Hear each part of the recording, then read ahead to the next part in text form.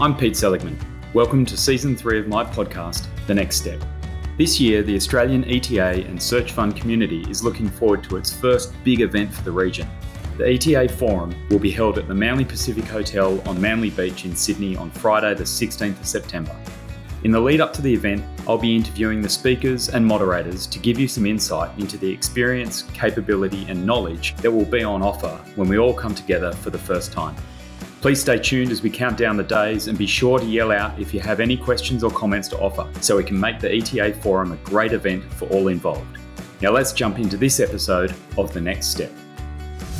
Often these businesses are the owner's babies, right? So the last thing they want to feel is ripped off because they put all their time and blood, sweat and tears into this over a number of years or even decades. And that's why relationships are so important in what we're doing, because it is hard to transact on a deal. There's a lot to go right to transact on a deal. And as you hit those speed bumps along the way, relationships, things that continues the process. If you don't have the relationship, it can really fall down. In this episode of The Next Step, I speak to Michael Chu, who's the founder of Flywheel Effect, a self-funded search vehicle out of Melbourne. At this year's ETA Forum in September, Michael will be hosting a panel that's going to focus on deal structuring and how to get the best structure to balance the difference between risk, valuation, investor appetite, vendor appetite, and all of those competing demands that come when trying to get a deal done in the search and ETA space. I had a good chat with Michael, a little bit about the progress he's made over the last few months since we spoke earlier in the year on the podcast. He's got plenty of deals in the pipeline at the moment, which is really encouraging for the Australian market. And I think that he'll bring a really interesting perspective to the panel that he moderates, on which you'll have a range of investors who will bring different perspectives on how to best get the structural balance to get a deal done, executed and completed. I hope you enjoy the episode. Morning, Michael. Thanks very much for joining me on this episode of The Next Step. Thanks, Pete. Great to be here again. Excited to talk to you today. Yeah, I was going to reference that actually. We've done this before. And so what I'll do is I'll put a link to that in the show notes so we don't need to cover old ground. But since we last spoke, you've kind of had quite a wide-ranging experience running your own self-funded search. Do you want to just give us an update on how you're going and how that's been tracking over this calendar year? Yeah, so I think last time we talked, a lot of the focus was on how to choose or the different types of options around search. And certainly that was the headspace that I was in because I'd probably just started the self-funded search and I'd spent a lot of time thinking through kind of why that was the right approach for me. I think from there, building on from that, I reckon I spent 6 months at least just learning about deals and how to get deal flow and building systems and processes and getting the machine working and up and running and learning about kind of acquisitions because I'm not really from that background. And now kind of with that infrastructure built, we're just seeing lots of deals. So, this year we've made offers on quite a number of companies, significantly more than we did last year. And in particular, right now, just feels like a really frothy time in terms of seeing new companies. And for what we're doing, which is searching for a business, that's pretty exciting. So, I've got umpteen number of deals in the pipeline and just kind of excited to make offers on them and try and get a deal closed out this calendar year if we can. Yeah, well, I mean, I think that's what this time of year is quite good for that because I think you're at the end of a financial year and so the vendors feel like they've got kind of a bow tied around a package of information that they might be able to provide. And also most people feel as though if they start a conversation now, they can actually get stuff done before Christmas. Sometimes, you find you get to September, October and people start thinking, no point starting anything now. We might as well just wait until the new year. So, yeah, the iron is probably quite hot at the moment when it comes to deal flow. Yeah, I think probably people, at least this is some of the experience that I'm getting, finish last financial year, spend a few months, get to Christmas and say, do we want to keep going? And at Christmas, when they have that kind of downtime, it gives them a chance to reflect and say, okay, maybe we should do something, and they spend the next 6 months kind of getting ready. Sometimes they're using someone to help them with that, and then at the end of the financial year, they kind of feel like as you said, they've got a clear kind of set of data that they can go to market and sell their business for, and I think that's what we're seeing too. Yeah, and I mean it's great that you're seeing good volume because I know that one of the other parts of the forum that's coming up in September that we're keen to cover is just generally the Australian market and whether or not it is a good market for search and whether or not there is enough deal flow. What's your experience been in terms of number of businesses that are either on the market or even off market, but the vendors are willing to sell? And in conjunction with that, are you finding ever that you're crossing paths with other searchers, or there's too much conflict there, or is it generally still pretty blue ocean? I would say, so just to preface, we're looking for businesses that are roughly between 2 and 5, even up to $6 million in EBITDA. So that's kind of the size focus that we're looking at. And it's important because I think there are many times more $1 million businesses than the kind of $3, $4, and $5 million businesses. So, and we see, we have 7 deals in our pipeline at the moment. We could make offers for all of them, and they are between $2.5 million and $8.5 million in EBITDA. So in my experience, there's certainly the deals there to be found.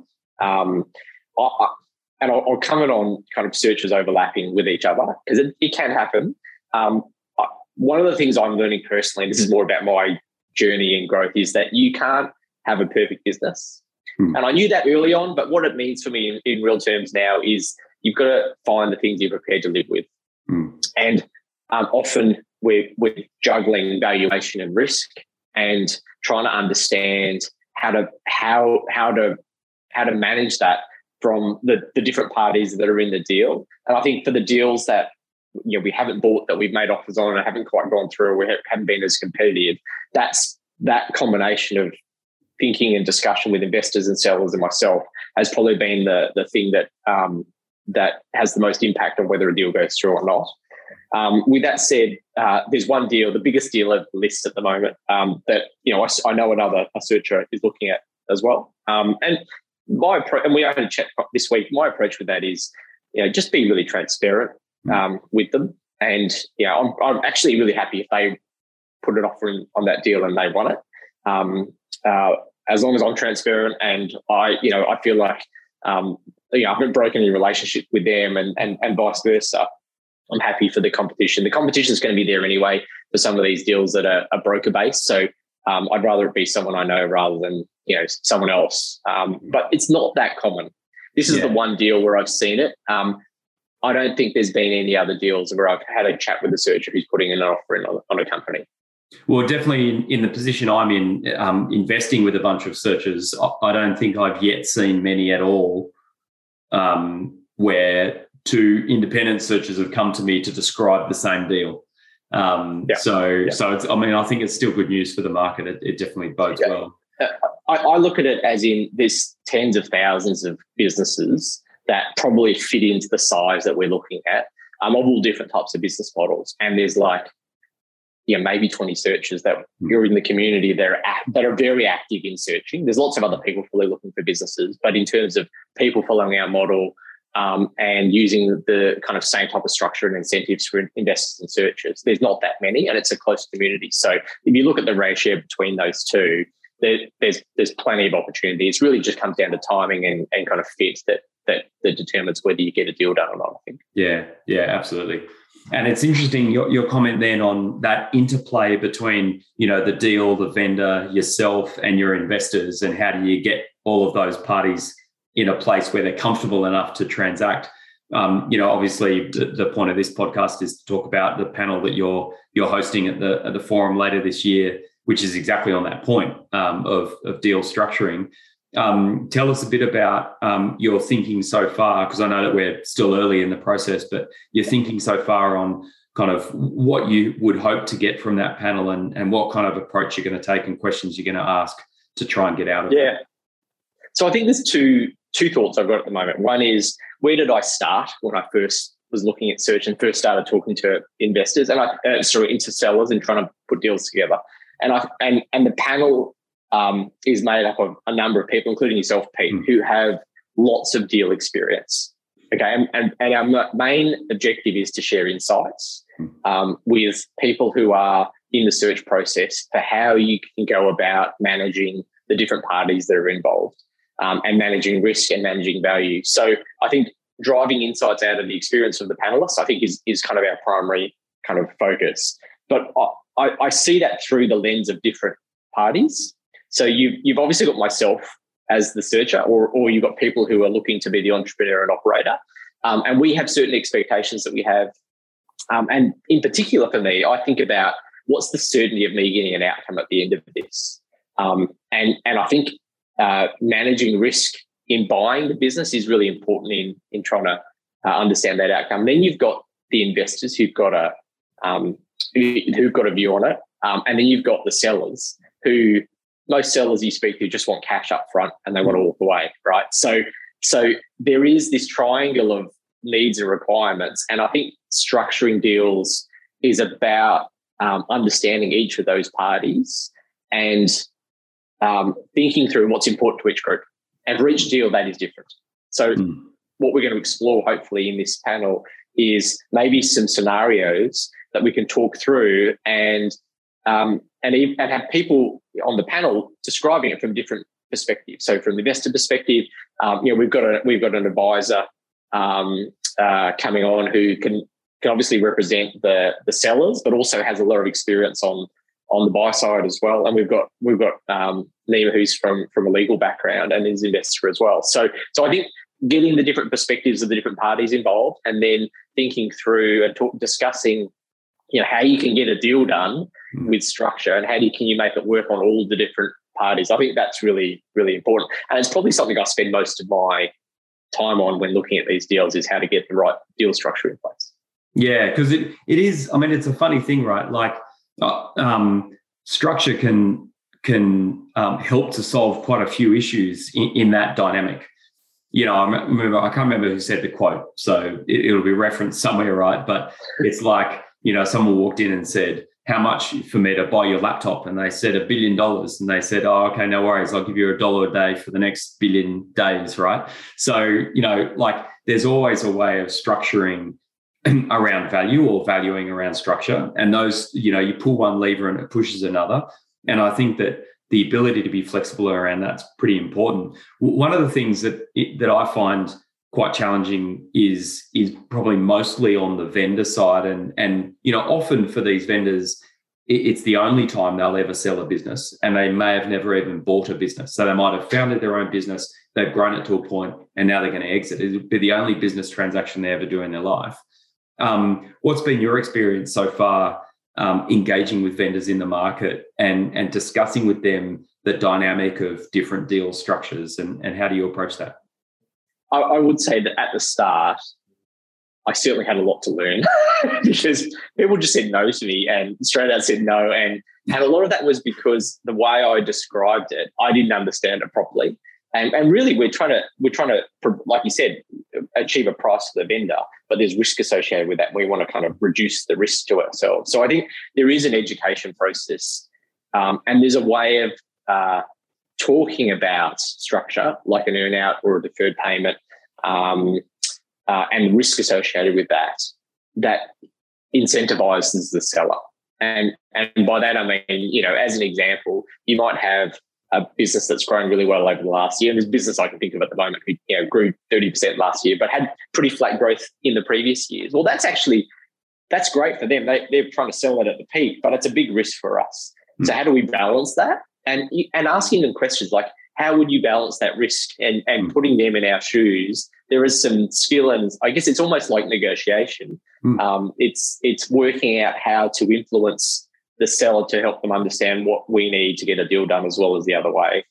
It depends on how competitive the process is the truth. Sometimes having an advisor on board is really helpful, because you can have the advisor who's representing the seller help to translate what you're saying in a way that they've spent hours and hours with the seller and understand what's driving them and motivating them.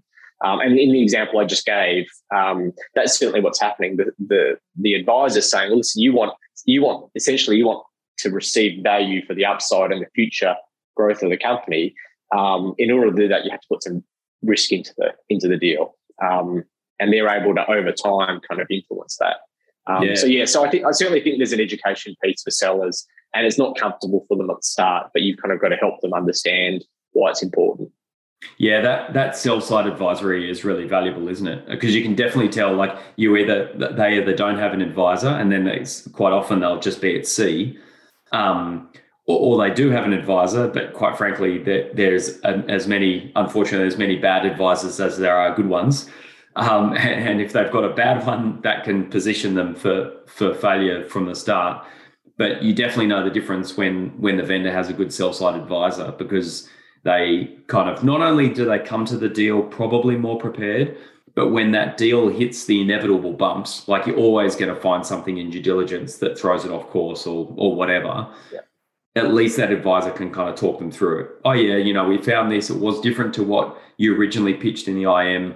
We now need to make an adjustment. That's all normal. That's probably the most important thing, actually, that advisor giving the vendor comfort that these things are normal. This is not the buyer trying to rip you off. This isn't an abnormal situation. This is all normal part of this process, and you can be comfortable that you're not being exposed unnecessarily.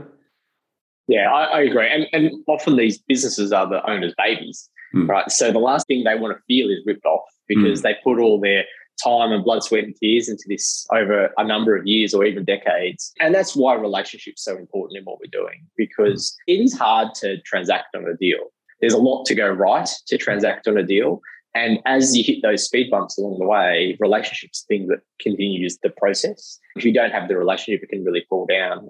There's a business I looked at recently, we made an offer on, and it was an interesting business. But as soon as we made the offer, the seller just put all these walls up and put all these conditions in place. And I immediately thought, there's no way I can get this deal done. I just backed away because I couldn't see the relationship working past that kind of contractual document stage.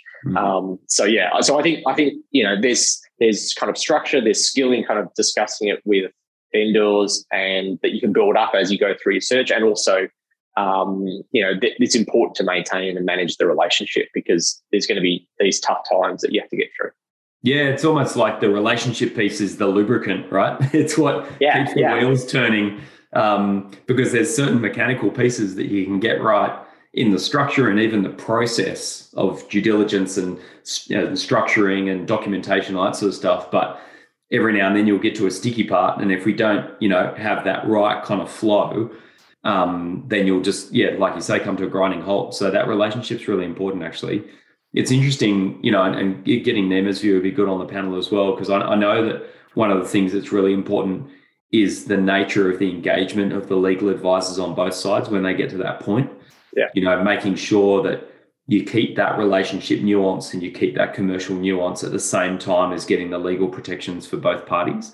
So I don't know if have you yet got to a point in your kind of offers where you've made it way through to the start of documentation process, or are you yet to get to that point? We're yet to get to that point, and I hope when we get there, it certainly goes through. Yeah. But yes, no, we're yet to get to that, and I suspect that can be a particularly challenging time because it's somewhat adversarial, that the legal-based definition of what the agreement is between both parties. But it's really critical, and that's where there's more education and time spending together to make sure that everyone's getting what they need at the same time. So and there is some give and take there, I guess, as well. Yeah, it's unfortunate that whenever you try and translate a commercial arrangement into legal terms, it always just sounds nasty, doesn't it? Like you can't document it cleanly from a legal perspective and make it sound friendly. Like it's just the way it comes out. And regardless of how short you try and make the agreement, it always ends up being long. So some of those things, particularly if people haven't done it before, when they first see the agreement, even if in its draft form, it's long and it's angry, and it makes them think that suddenly you've changed your personality. Oh, this guy was really nice. I think it's worrying for them because, again, it's a first and it's new and it's written in a way that's different to the conversation probably that's been had. Alex Simmons, I still remember him saying this about his deal, that one of the biggest relationship things he did and one of the best amount of time spent in negotiating was building a really strong LOI with the seller over a long period of time that encompassed all of the main contractual terms that they were worried about together before it ever got to lawyers. And he said none of those terms changed all the way through his deal process. And he said that was a really valuable use of time, is getting that term sheet right. So there's lots of different ways to do that, I guess. At some point, it needs to go on paper. So maybe, and using Alex's example, bringing that forward at a high level is a really good thing, because you are trying to get to the things that are important to both of you early, so that you know you've got in principle agreement, and then the detail hopefully will work itself out. But yes, not yet at that point with any deals. Hopefully soon. Yeah. And well, it's interesting at that point about the term sheet, because it does create a great reference point or touchstone, doesn't it? When things start to go off the tracks further down the path, you come back to that and say, well, remember, these are the things we all agreed. How can we start to draw a line between this problem we've now got in getting to the end point and where we agreed we'd kind of try and get to at the beginning? Because that's hopefully a point of comfort where everyone goes, yeah, we were in agreement back then. That's a demonstration that we can agree on things. So now we just need to work out how to get through this current hurdle. And I think that is the same type of skill as a searcher that you use in the deal structuring process. It's having really plain English conversations about what's important to each party in a way that helps them understand the other person's side. And if there's a desire to move forward, then addressing those topics or those issues or those worries or those risks or whatever we call them, there'll be incentive on both sides to get those addressed and work through them. And it's that working through time that builds the relationship, because it's more than just shaking hands and having a coffee. It's actually getting into the details. So I think that's actually quite related to the topic of deal structure. Yeah, it's interesting. I know that one of the problems I suffer from quite often when heading into deals is I enjoy the novelty of being innovative with deal structures. But one of the interesting things, so you can come up with some really complex, interesting structures that inherently create the perfect balance between risk and pricing, right? One of the challenges with that is that it works if you've got huge teams on both sides that can do the analysis to confirm that that's going to be the case. But with these smaller deals, you just don't have that. And particularly with potentially less experienced counterparties, you definitely don't have that either. So I think one of the other challenges with deal structuring for businesses and acquisitions like this is that you can't always perfectly match the structure to the risk and reward inherent profile of the deal. So it'll be interesting to see, how do you get the buffer right for that? Because you won't be able to make it, you won't be able to sharpen the pencil right down to the point. It'll have to be a little bit blunt in the way in which you do the deal. So it's to your point, so the counterparty can understand it. Well, what that means is that probably on both sides of the equation, people are giving away a bit because the deal isn't as perfectly structured as it could be. Yeah, I agree. And I think there's two things that we think about. One is what are the general risks that we need to mitigate? Once we got a deal over the line, what are the things that we need to mitigate in the business to kind of shore it up and make sure that it's going to continue to perform and grow?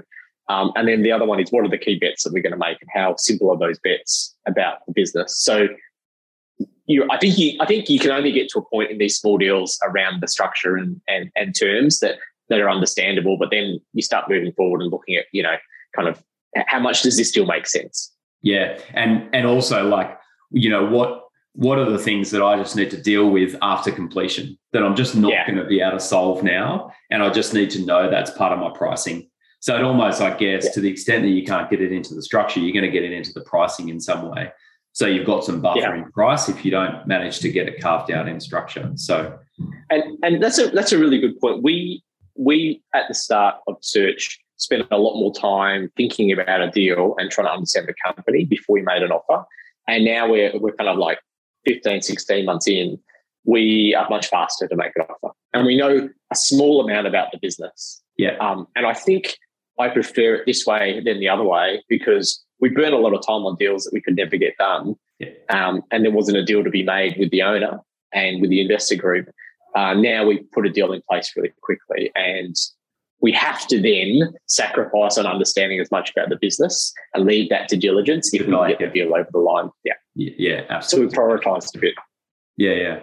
Well, I mean, I got to say, like, even in this conversation, it's making me look forward to the the September conversation, because it's always interesting to have a chat about kind of different approaches to getting deals done. And I also know the cool thing about the kind of dynamic we'll have at the forum in September is there'll be a bunch of people in the audience as well that'll be bringing a whole, heap of experience to the table. So, hopefully we'll get some really good questions and comments out of them as well through that process. So, from your broader perspective, what are you looking forward to in relation to the forum when it comes around in September?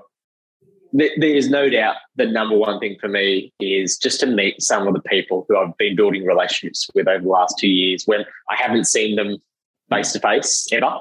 I've only really seen them through a Zoom call. So just the network and the community. This is a solo game, even though there's lots of parties around. You spend most of your time at your desk, sending emails, talking to people for 15 minutes to half an hour that you've never met, hanging out, forgetting about that one, having the next call, right? So it is a relatively lonely space, and just having real interactions with the community is by far my kind of most important driver for attending the events. I have no doubt there'll be lots of insights and learnings and new people that I meet, which will influence me, and I'm looking forward to that as well, and just being part of it. I'm pretty excited.